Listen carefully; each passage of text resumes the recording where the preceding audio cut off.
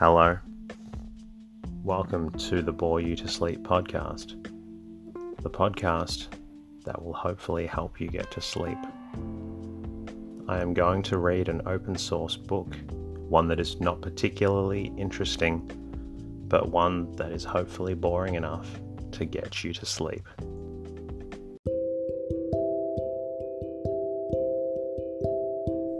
Is there something interfering with your happiness, or is preventing you from achieving your goals? I know there have been times in my life where I've struggled with sleeplessness, which is why I strive to help people everywhere with theirs. I'm proud to have partnered with a new sponsor, BetterHelp. BetterHelp will assess your needs and match you with your own licensed professional therapist, which doesn't take long at all. It's not a crisis line. It's not self-help. It is professional counseling done securely online. You can schedule weekly video or phone sessions in the comfort of your own home. You can also log in to your account anytime and send a message to your counselor when you need. You'll have access to a broad range of expertise in BetterHelp's counselor network, which may not be locally available in many areas. BetterHelp is committed to facilitating great therapeutic matches, so they make it easy and free to change counselors if needed. Visit trybetterhelp.com/bore you to sleep. That's trybetterhelp, and join over 500,000 people taking charge of their mental health. Special offer for Bore You to Sleep listeners with 10% off your first month at trybetterhelp.com/bore you to sleep. Tonight's reading comes from A Traveller at 40. It's a lovely story about an American gentleman's journey around Europe during the time where you needed to take a boat instead of a plane. The book was published in 1913 and written by Theodore Dreiser. My name is Teddy, and I aim to help people everywhere get a good night's rest. Sleep is so important, and my mission is to help you get the rest that you need. The podcast is designed to play in the background while you slowly fall asleep. Special thank you to everyone who listens to and supports the podcast. Thank you to Jenna for your lovely review on Facebook. I'm glad the podcast is helping. Thank you to Podbean listeners J. Kimball81 and Floof for your reviews recently, as they are fantastic. Last but not least, a massive thank you to new anchor sponsor Claudia. Becoming a sponsor means a great deal to me, and I thank you. If you haven't been able to, and you would like, you can also say hello at boreyoutosleep.com, where you can support the podcast also. I am also on Twitter and Instagram at boreyoutosleep. You can find me on Facebook also by searching Bore You to Sleep podcast. A fantastic way to say thank you is to leave a review or share the podcast with a friend. These are fantastic ways for me to help others, and the greatest compliment I can receive. In the meantime, lie back, relax, and enjoy the readings. A Traveller at 40, Chapter 1. Barfleur takes me in hand. I have just turned 40. I have seen a little something of life. I have been a newspaper man, editor, magazine contributor, author, and, before these things, several odd kinds of clerk before I found out what I could do. 11 years ago, I wrote my first novel, which was issued by a New York publisher and suppressed by him. Heaven knows why. For the same year, they suppressed my book because of its alleged immoral tendencies. They published Zola's Fecundity and an Englishwoman's love letters. I fancy now, after 11 years of wonder, that it was not so much the supposed immorality as the book's straightforward, plain-spoken discussion of American life in general.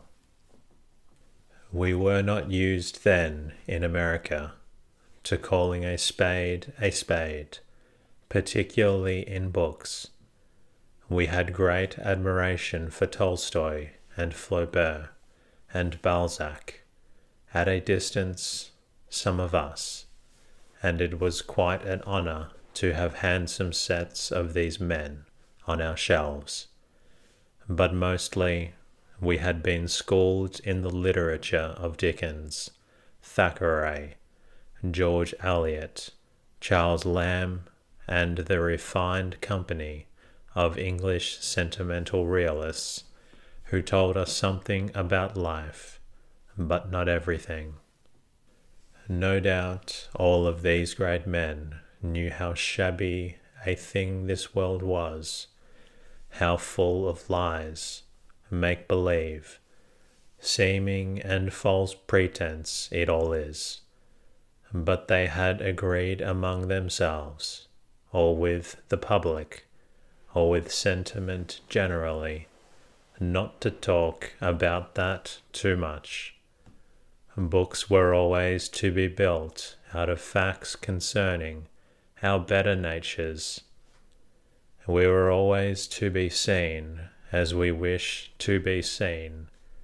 These were villains, to be sure, liars, dogs, thieves, scoundrels, but they were strange creatures hiding away in the dark, unconventional places, and scarcely seen save at night and peradventure, whereas we, all clean, bright, honest, well-meaning people, were living in nice homes, going our way honestly and truthfully, going to church, raising our children, believing in a Father, a Son, and a Holy Ghost, and never doing anything wrong at any safe time, as these miserable liars, dogs, thieves, etc., might suddenly appear and make us. Our books largely showed us as heroes. If anything happened to our daughters, it was not their fault, but the fault of these miserable villains. Most of us were without original sin. The business of our books, our church, our laws, our jails, was to keep us so. I am sure that it never occurred to many of us that there was something really improving in a plain, straightforward understanding of life. For myself, I accept now no creeds. I do not know what truth is, what beauty is, what love is, what hope is. I do not believe any one absolutely, and I do not doubt any one absolutely. I think people are both evil and well-intentioned. While I was opening my mail one morning, I encountered a now memorable note which was addressed to me at my apartment. It was from an old literary friend of mine in England, who expressed himself as anxious to see me immediately. I have always liked him. I like him because he strikes me as amusingly English, decidedly literary and artistic in his point of view, a man with a wide wisdom, discriminating taste, a rare selection. He wears a monocle in his right eye, a la Chamberlain, and I like him for that. I like people who take themselves with a grand air, whether they like me or not, particularly if the grand air is backed up by a real personality. In this case, it is. Next morning, Barfleur took his breakfast with me. It was a most interesting affair. He was late, very. He stalked in, his spats shining, his monocle glowing with a shrewd, inquisitive eye behind it, his whole manner genial, self-sufficient, almost dictatorial, and always final. He takes charge so easily, rules so sufficiently, does so essentially well in all circumstances where he is interested to do so. I have decided, he observed, with that managerial air which always delights me, because my soul is not in the least managerial, that you will come back to England with me. I have my passage arranged for the 22nd. You will come to my house in England. You will stay there for a few days. Then I shall take you to London and put you up at a very good hotel. You will stay there until January 1st, and then we shall go to the south of France, Nice, the Riviera, Monte Carlo. From there you will go to Rome, to Paris, where I shall join you, and then sometime in the spring or summer, when you have all your notes, you will return to London or New York and write your impressions, and I will see that they are published. If it can be arranged, I interpolated. It can be arranged, he replied emphatically. I will attend to the financial part and arrange affairs with both an American and an English publisher. Sometimes life is very generous. It walks in and says, "Here, I want you to do a certain thing," and it proceeds to arrange all your affairs for you. I felt curiously at this time as though I was on the edge of a great change. When one turns 40 and faces one's first transatlantic voyage, it is a more portentous event than when it comes at 20. When I reached the ship, it was already a perfect morning in full glow. The sun was up, a host of gulls were on the wing, an air of delicious adventure enveloped the great liner's dock at the foot of 13th Street. Did ever a boy thrill over a ship as I over this monster of the seas? In the first place, even at this early hour, it was crowded with people. From the moment I came on board, I was delighted by the eager, restless movement of the throng. The main deck was like the lobby of one of the great New York hotels at dinner time.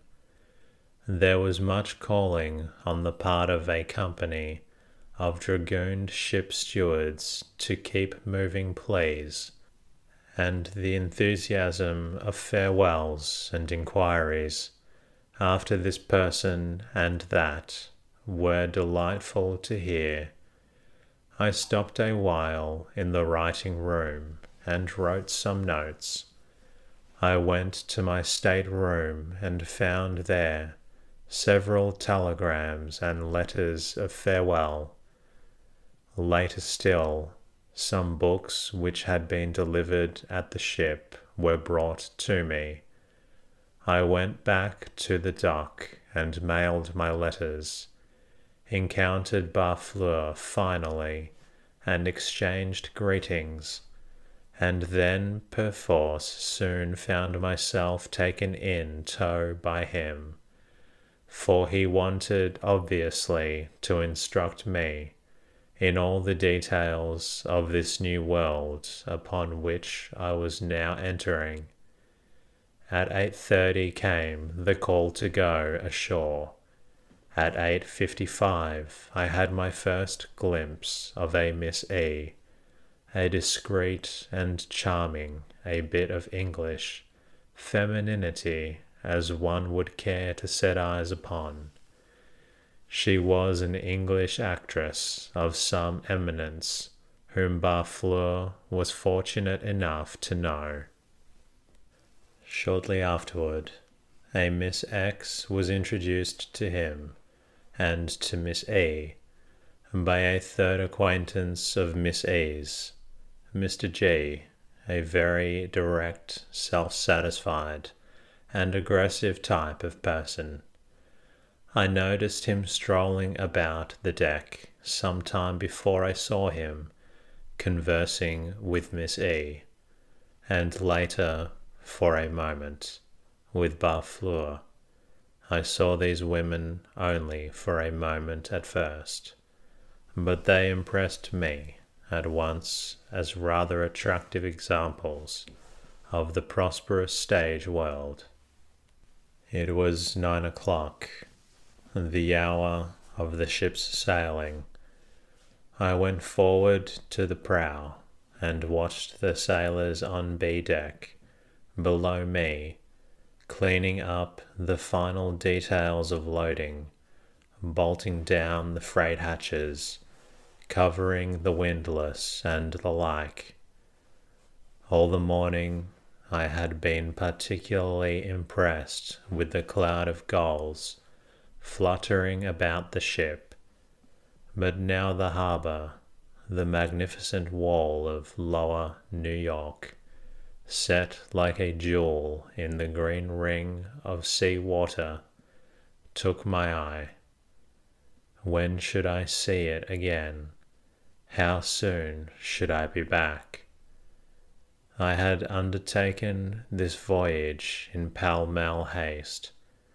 I had not figured at all on where I was going, or what I was going to do. London, yes, to gather the data for the last third of a novel. Rome, assuredly, because of all things. I wished to see Rome, the Riviera say, and Monte Carlo, and because the south of France has always appealed to me. Paris, Berlin, possibly. Holland, surely. I stood there till the Mauretania fronted her prow outward to the broad Atlantic. Then I went below and began unpacking, but was not there long before I was called out by Barfleur. "Come up with me," he said. We went to the boat deck, where the towering red smokestacks were belching forth trailing clouds of smoke.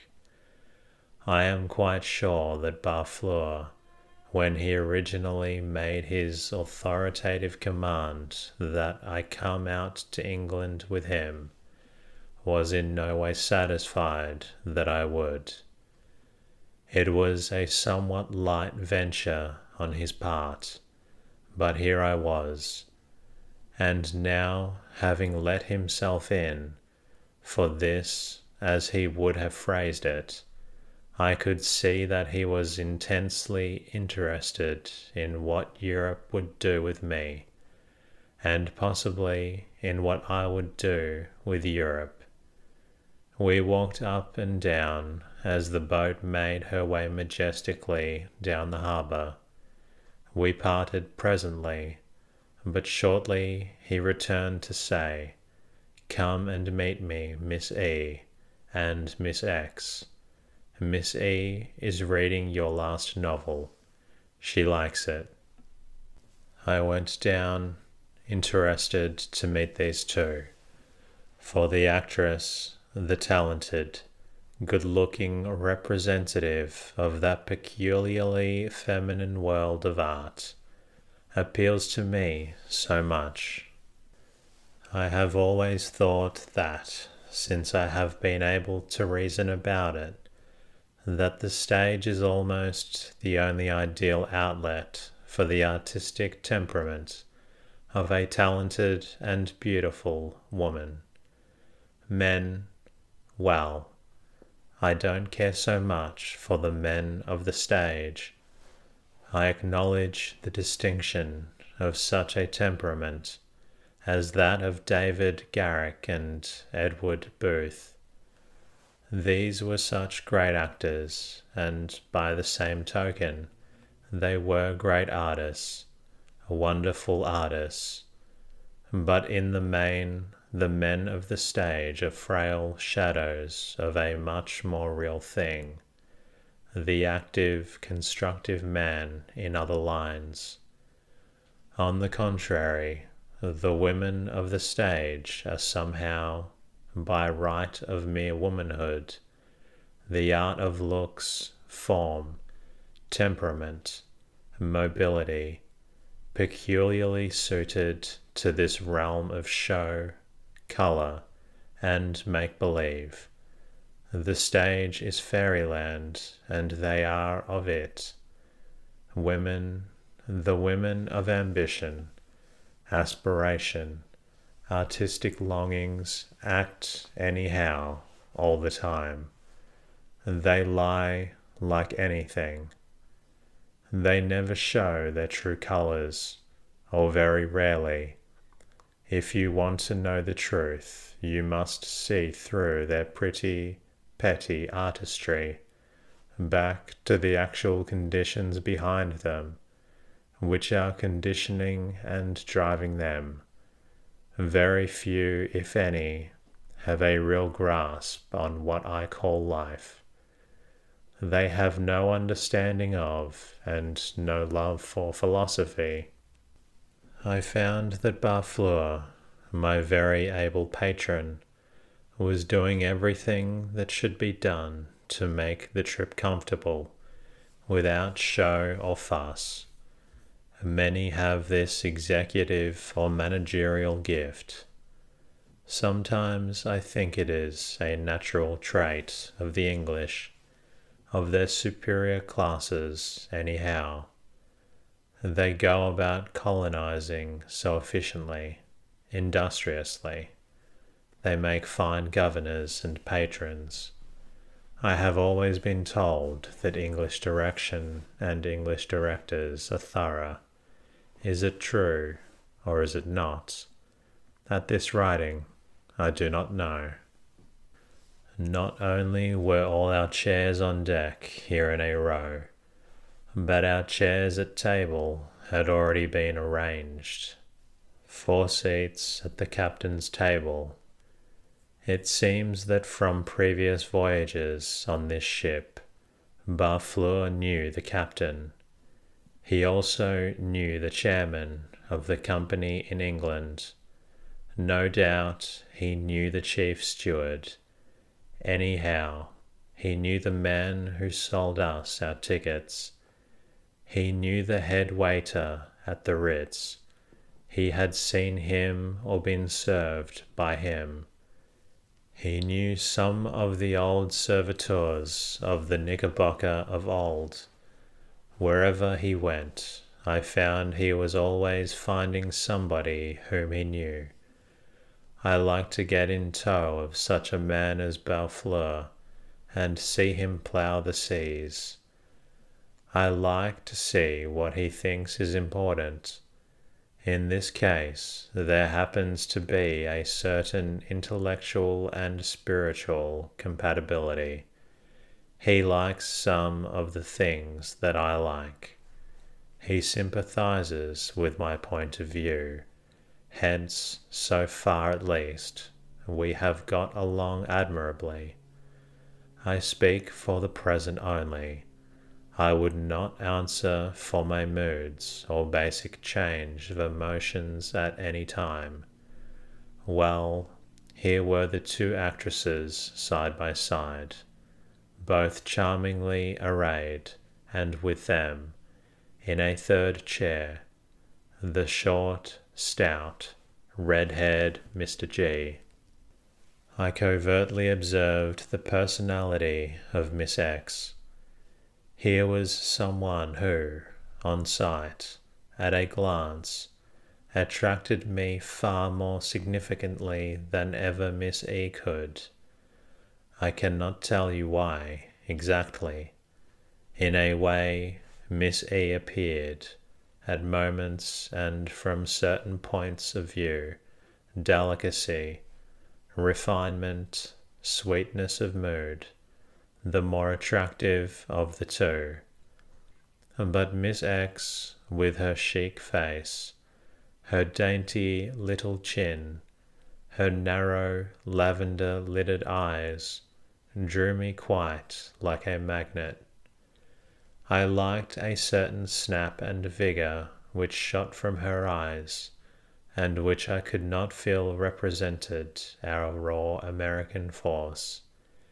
A foreigner will not, I am afraid, understand exactly what I mean, but there is something about the American climate, its soil, rain, winds, race spirit, which produces a raw, direct incisiveness of soul in its children. They are strong, erect, elated, enthusiastic. They look you in the eye, cut you with a glance, say what they mean in 10,000 ways without really saying anything at all. They come upon you fresh like cold water, and they have the luster of a hard, bright jewel, and the fragrance of a rich, red, full-blown rose. Americans are wonderful to me, American men and American women. They are rarely polished or refined. They know little of the subtleties of life, its order and procedures, but oh, the glory of their spirit, the hope of them, the dreams of them, the desires and enthusiasm of them. That is what wins me. They give me the sense of being intensely, enthusiastically, humanly alive. Miss X did not tell me anything about herself, save that she was on the stage in some capacity, and that she knew a large number of newspaper men, critics, actors, etc.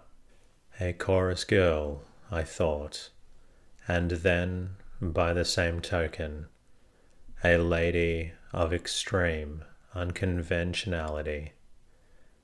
I think the average man, however much he may lie and pretend, takes considerable interest in such women. At the same time, there are large orders and schools of mind, bound by certain variations of temperament, and schools of thought, which either flee temptation of this kind, find no temptation in it, or when confronted, resist it vigorously. The accepted theory of marriage and monogamy holds many people absolutely. There are these who would never sin, hold unsanctioned relations, I mean with any women. There are others who will always be true to one woman. There are those who are fortunate if they ever win a single woman. We did not talk of these things, but it was early apparent, and she was as wise as the serpent in her knowledge of men. After dinner, we adjourned to the ship's drawing room, and there Miss X fell to playing cards with Barfleur. Afterwards, with Mr. G, who came up and found us, thrusting his company upon us perforce. The man amused me, so typically aggressive, money-centered was he. However, not he so much as Miss X, and her mental and social attitude commanded my attention. Her card-playing and her boastful accounts of adventures at Ostend, Trouville, Nice, Monte Carlo indicated plainly the trend of her interests. She was all for the showy life that was not to be found in these places, burning with a desire to glitter, not shine, in that half-world of which she was a smart atom. Her conversation was at once showy, naive, sophisticated, and yet unschooled. I could see by Barfleur's attentions to her that aside from her crude Americanisms, which ordinarily would have alienated him, he was interested in her beauty, her taste in dress, her love of a certain continental cafe life, which encompassed a portion of his own interests. Both were looking forward to a fresh season of it, Barfleur with me, Miss X, with someone who was waiting for her in London. I think I have indicated in one or two places in the preceding pages that Barfleur, being an Englishman of the artistic and intellectual classes, with considerable tradition behind him, and all the feeling of the worthwhileness of social order that goes with class training, has a high respect for the conventions, or rather let me say appearances for, though essentially democratic, in spirit and loving America. Its raw force he still clings almost pathetically, I think, to that vast established order which is England. It may be producing a dying condition of race, but still there is something exceedingly fine about it. Now one of the tenets of English social order is that, being a man, you must be a gentleman, very courteous to ladies, very observant of outward forms and appearances, very discreet in your approaches to the wickedness of the world, but nevertheless you may approach and much more, if you are cautious enough. After dinner there was a concert. It was a dreary affair.